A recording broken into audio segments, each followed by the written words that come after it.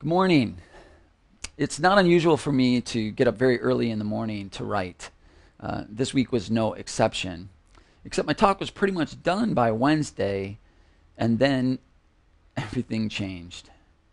We all watched in horror this week as the U.S. Capitol was overrun by violence. Mitch McConnell, the Republican majority leader of the Senate, accurately described this atrocity in the harshest terms, calling it an insurrection. As I watched the deplorable and reprehensible events unfold on live TV, I kept asking myself, how did we get here? What has gone wrong? And I asked this question this morning in our community of faith, not because it's my place to give anyone a civics lesson, but because I see a strong parallel between how our nation has gotten to this point and the mission that God has given Storyline. Now, obviously, this is a very serious moment, so I'm going to ask for your forgiveness and understanding as we watch a montage right now from an episode of Seinfeld called Festivus. It was, and it is, of course, funny, but that's not why I'm showing it. It gets at some very important issues that I think might help us to see how we got here and how it relates to Storyline's mission. What? Nothing. It's a card from my dad. Dear son, happy Festivus? What is Festivus? It's nothing. It's nothing. When George was growing Jerry, up, no. his father No. hated all the commercial and religious aspects of Christmas, Yeah. so he made up his own holiday. I'm out of here. Happy Festivus! What's Festivus? When George was growing up, No. his father... Nothing. It's nothing. It's a stupid holiday my father invented. It doesn't exist. Happy Festivus, Georgie. A new holiday was born. A Festivus for the rest of us. And at the Festivus dinner, you gather your family around and tell them all the ways they have disappointed you over the past year. And is there a tree? No, instead there's a pole. Requires no decoration. I find tinsel distracting. Is that the pole? George, Festivus is your heritage. It's part of who you are. That's why I hate it. Read that poem. I can't read it. I need my glasses. You don't need glasses. You're just weak. You're weak. Leave him alone! I find your belief system fascinating. It's a Festivus miracle. Welcome, newcomers. The tradition of Festivus begins with the airing of grievances. I got a lot of problems with you people. Now, you're gonna hear about it. You, Kruger, my son tells me your company stinks. Frank, no offense, but this holiday's a little out there. Kramer, you can't go. Who's going to do the feats of strength? How about George? Now that is funny for a sitcom, not so much in real life. You know, at one point, George's father says, "For those who object to the holidays most enjoy, there is Festivus for the rest of us." And how does this holiday begin? With the airing of grievances. Now, if you ask me to sum up how our country got here, I would say something like, we take our own grievances much too seriously and dismiss others much too easily. This is human nature writ large. The in crowd does a really poor job of understanding the grievances of those who are out. For those whom the system is working, protests seem ridiculous. And for those who believe something was stolen from them, riots are overlooked. You know, Thursday morning, there were already excuses being offered for absolutely inexcusable actions the night before. I believe that our mission actually gets at the heart of the matter of what's going on in all of this. You see, Storyline exists because we have a deep sensitivity to the grievances of those who don't feel like they can't, don't, or won't belong in church, and the objections, questions, obstacles, and doubts that make them feel that way. We have come together to do our very best to pause, even to set aside what was largely working for us, the dress up, show up, sing, sit, kneel, cradle to grave church, in order to really try to listen to those on the outside, those who don't belong and don't want to hear what they are saying about God and faith and church and us. Now, if you've been a part of Storyline, you know that we aren't always very good at that, because part of that is it's just not very easy to do. I mean, for example, the grievances are sometimes unfair. They can be hurtful, and at times they misrepresent, I know, the faith that I have and the God that I know and the church and the church goers who I love. And to be totally honest, sometimes hearing these grievances is just excruciating because they hit a little too close to home. My friend Christy sent me this quote by sociologist Norbert Elias. I think it gets at one such grievance. Here's what he said. The established majority takes its we image from a minority of its best and then shapes a they image of the despised outsiders from the minority of their worst. Don't you feel like the other side does that to yours? I know I do. Here's what Elias is saying. Your side, my side, we do that to them too. And I have to admit with shame that I am guilty of this. I see my side through rose-colored glasses. I do it all the time. And then I paint the other side in the worst possible light. Like my challenges are hard and complicated, and theirs are simple and easy. Like our traditions are helpful. Theirs are hurtful. My responses, they're thoughtful.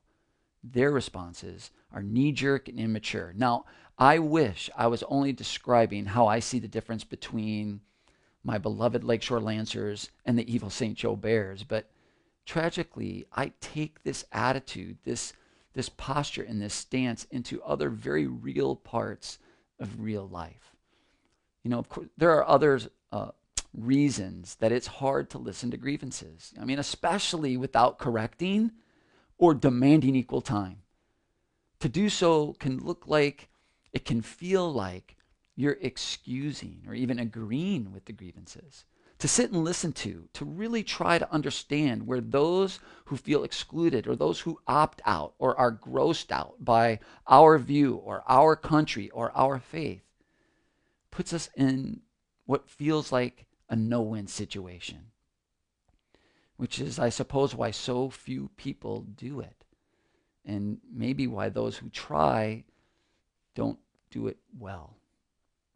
And it's why in moments like this, where we see the fragility of what we often take for granted, like our very way of life, that I once again turn to Jesus in awe and admiration. You know, it's one thing to sit and listen to fair objections and questions. It's another, as Jesus did, to seek them out. And yet another to sit in silence when unfair and unjust accusations are made against you or someone you love. And then to ultimately do what Jesus did, accept the consequences of those grievances, and to die for those who hate him because he loves them. It is truly astounding what Jesus did. It takes tremendous strength, love, and grace to do this, to start from the perspective of those who feel excluded, unheard, cast aside, left behind, and left out.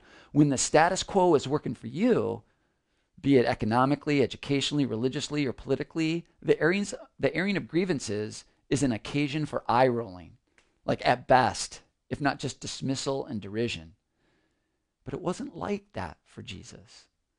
This is a critical time for us to remember that is not how Jesus lived his life. It is not why Jesus came to earth, to reward the good guys, to pat those who get it right on the back. He came to seek and save those who have grievances. And it's his life, death, and resurrection that serve as our source and our goal, the inspiration and the very purpose and mission of this community that he has called us together to cultivate. Storyline is not our idea. It's not our big grand scheme. It's God's dream that we are attempting so very imperfectly to live in and to live out. To go to the left out, the left behind, the excluded, the conscientious objectors, to the aggrieved, and listen and love. Now, I don't think I have ever written a talk for Storyline that wasn't inspired by this mission, this singular focus. What do those who don't believe, who don't belong, who are aggrieved by faith, the church, God, or even life itself, what do they think or believe about this topic? Our gatherings, what we're doing right now in this online version, are our limited and stunted attempt to take all of that seriously, to love everyone as they are, where they are. Now, as much criticism as we receive for proceeding this way, as clumsily as I fumble this cause every week, we have found together that there is no better way to celebrate faith in the grace of God and to glorify God than to try and live out his love for all mankind, beginning with those who believe they don't belong, with those who have honest doubts, good questions, and even with and for those with unfair and unjust grievances. Now, don't get me wrong, I'm not saying we're good at that. I'm saying this is what we're hoping and praying for together. And the miraculous thing is, attempting to start with the grievances and the questions that real people really have, we have learned so much. We've learned a lot about love and a lot about ourselves. We've learned that we not only love the aggrieved, but we often agree with them. That we not only have a message for them, but that God has a message for us through them. And that often, in their honesty, in their honest grievance, they are speaking for us with clarity, courage, and passion that maybe we haven't felt like we're free to share from inside the faith. Look, when we're ignored or patronized or derided by a parent or boss, a politician or preacher, when someone glosses over our objections or pontificates from a position of authority about what is and isn't so, we resent it. We harden and turn away and walk away with more grievances than we have before. I know I do. As a nation, we have done this to one another. This country is divided because half of us resonate with this list of grievances and then dismiss these, and for the other half, it's the other way around. Now, I am not equating one side with the other. I promise you I'm not. I'm just pointing out the principle that we often take our own grievances very seriously and dismiss others very easily.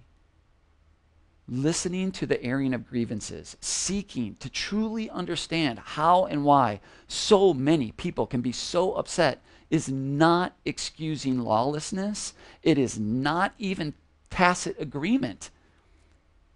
But it is what the beginning of love looks like. It is not all that love looks like, but this is often where love and healing begin. Until Wednesday night, my talk this week was going to be faith under tension. Oh, it's going to be so good.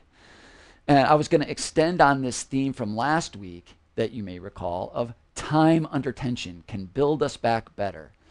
And we were just going to ask this question, how? And my suggestion was going to be when we approach tension and face it with faith. Now, my friend Brian would say, why does it take you 30 minutes to say all that? You just said it. Just do that. And I suppose he has a point. And so I apologize. But I really do think that there's one illustration from that talk that may help us here. Because if you're like me, then we have a grievance with the airing of grievances. So keeping with God's calling on our community, let's start there. Let's just address it. Our grievance with grievances. it's partially at least, and the list is long of why we might have a grievance about grievance, but it's partially at least, or it goes something like this. What in the heck do you do when the grievance is just wrong? Like the grievances are inaccurate or harmful even. What if, God forbid, I know this is hard to believe, but the grievance is with me? Well, here again, I believe the genius of Jesus shows us the way. This is my friend, my little buddy, Bo Knapp. So cute, right? He is the son of Paul and Allie. Look at them. I mean, except for Dad, that is a really good-looking family. I love this little boy, and my goodness, so do his parents. He is delightful, curious, brilliant, and like all parents know, he has another side too. You see, once in a while, Paul and Allie have a little problem with Bo. Now, they call them tantrums. I love this picture, right? Now, that is real life. Look, Mom is delighted, Dad is exasperated, and Bo, well, that's not a tantrum, people. He is airing a grievance. A common time for grievance for Bo is brushing his teeth. Now, Bo doesn't like it. He objects. Now, what are Paul and Allie to do? They have this big grievance about Bo's grievance because, well, Bo is just wrong. And in the end, his grievance cannot be tolerated because if Bo doesn't brush his teeth, if he gets this wrong, it will have a massively detrimental impact on his future, not to mention their dental bill. So the question really becomes, what does love look like when grievances are unfair, wrong, or detrimental? Well, here again is the genius of Jesus and the beauty of grace, because I get to answer this all-important question this way. I don't know. I have a deep suspicion that the very nature of love means that it looks different every day with every person in each and every situation. But I don't know what love looks like for Paul and Allie in this situation. What I do know is that Bo has to brush his teeth. I also know that at this point in his life, he isn't going to understand why even after airing his grievances. And the third thing I know is that Paul and Allie can never, ever, ever give up on Bo because of that. Love will not allow them to write him off, dismiss him, or walk away. The only answer to the question is love. They must love him. And love never gives up. Love finds a way. Love never fails. Now, ultimately, I think what's going to happen is the way forward is going to be for Paul and Allie's love to nurture faith in Bo. Now, here's what I mean, because I think this is so important of how do we handle it when the grievances are just wrong. There is a fascinating passage in the Bible where Jesus visits a town and nothing much really happens. And then this incredible line. The Bible says, because of their unbelief, Jesus couldn't do any miracles among them. Now soak that in for a second.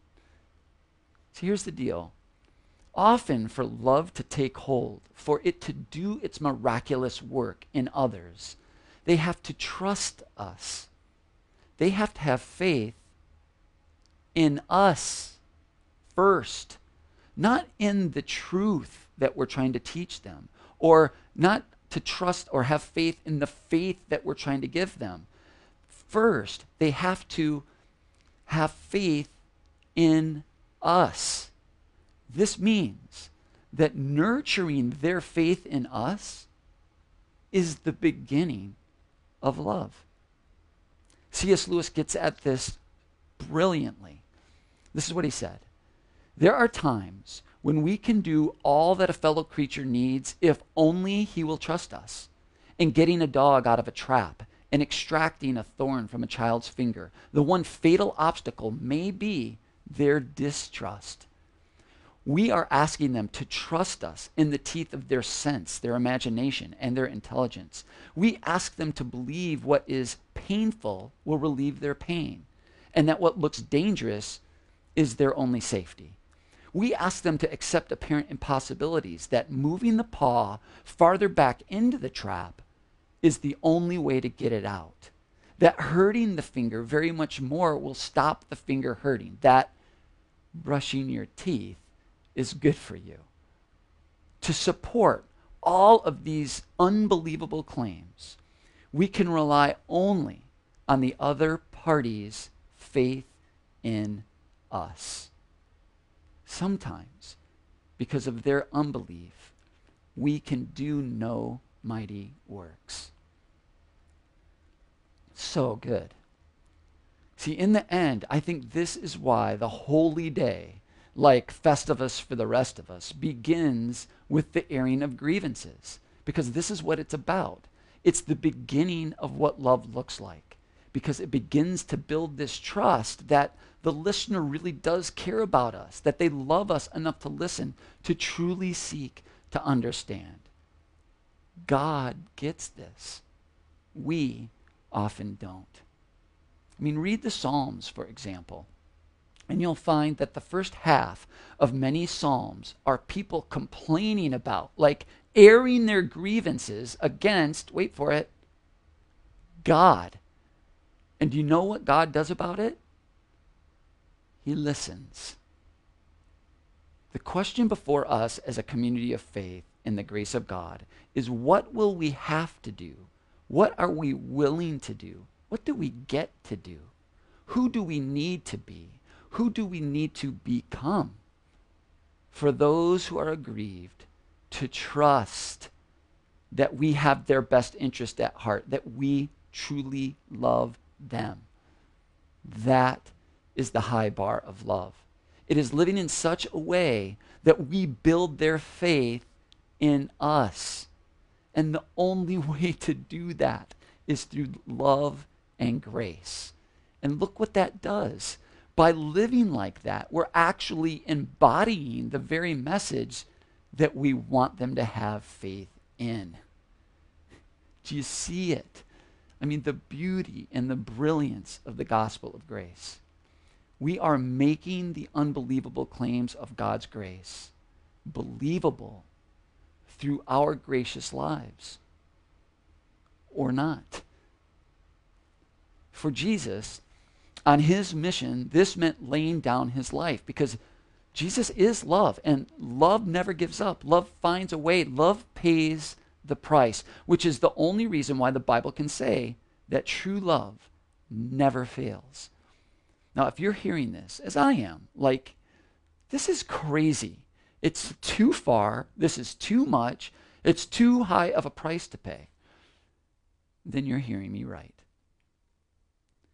Our country came into existence and only continues to exist because over 1 million Americans now have given their life, the last full measure of their devotion, to make it so. These men and women died for us. Our world exists. You and I exist by and for Jesus' self-giving, self-sacrificial love, because he died for us and for the people who died for us. I pray that the day never comes when we are asked to pay the ultimate price for any cause or for anyone. But in the meantime, seeking out the grievances of those who feel excluded, left out, and left behind, be it from the American dream that we all hold dear, or the gospel of grace that holds all of us dear. It's a price worth paying. Because in paying that price, we are not only joining God in loving the world right again, it is the way that he loves us right again as well. Look, I don't know how Paul and Allie get Bo to brush his teeth. I only know they do, because I know they love him. And so they are nurturing faith in him so that mighty works can be done in him and through him. And that begins with his faith in them. And that includes Bo airing his grievances And it continues each and every day with how they play and pray with him, read to him, and care for him. Love like that never fails. And Bo Knapp, God bless him, does, and I believe he always will, look up to his parents with a faith in them that will guide him toward a faith in the God of grace.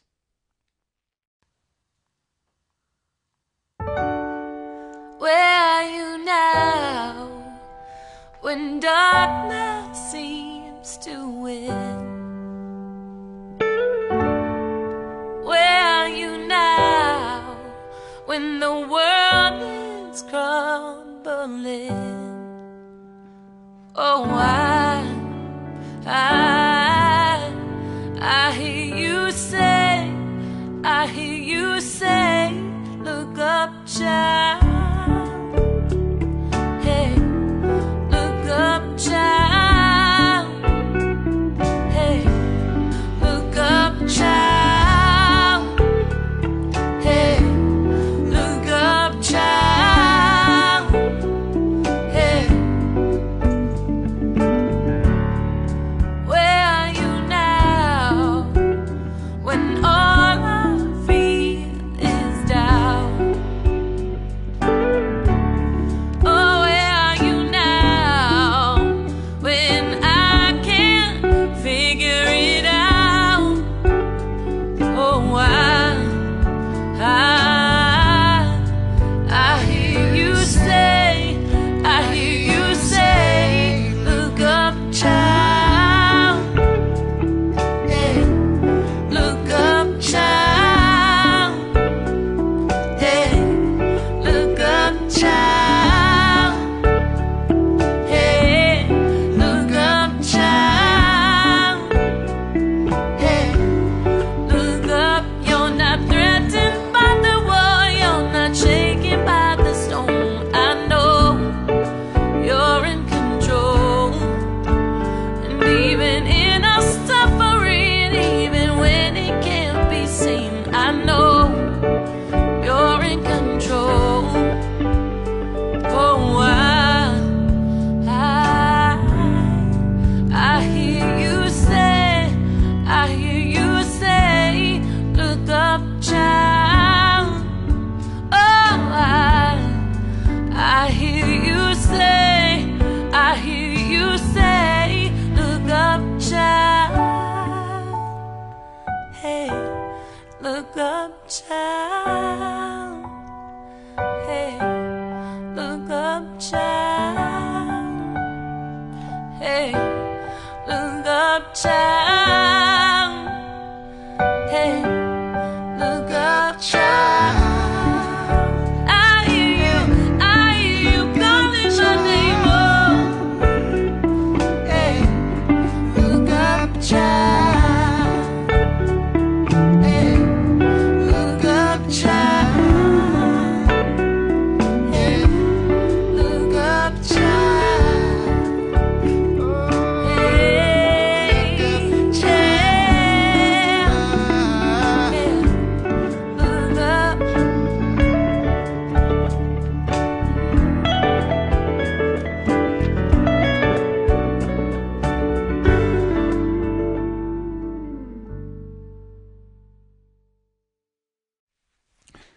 Festivus. It begins with the airing of grievances. And how does it end? With feats of strength. I wonder if the two are somehow related, connected, maybe by love. One of the greatest feats of strength a human being can do is loving someone who doesn't share our grievances. The greatest feat of strength is to love them enough to die for them. And when we look to Jesus on the cross, this is exactly what we see. The Bible says on the cross, he looked up to God and he says, my God, why have you forsaken me? He airs his grievance. And then in a feat of strength and love like the world has never seen, he dies. And in doing so, saves the rest of us. Let's pray. Jesus, we thank you for this time and this opportunity to be together. We lift up our country to you and we ask that you would have mercy on us. God, I pray that you would give us your heart to love one another like we belong to one another, like you've given us to one another. I pray that you would give us the courage and the strength to seek out the grievances that we have with one another, especially with those who feel left out and left behind. And God, I pray that as we attempt to show that grace, that you would transform us by that same grace. As we log off this morning, God, I pray that you would help us to grow and remain open, alert, expectant, and dependent on you. It's in your name we pray. Amen. Thanks, folks. Hope to see you soon.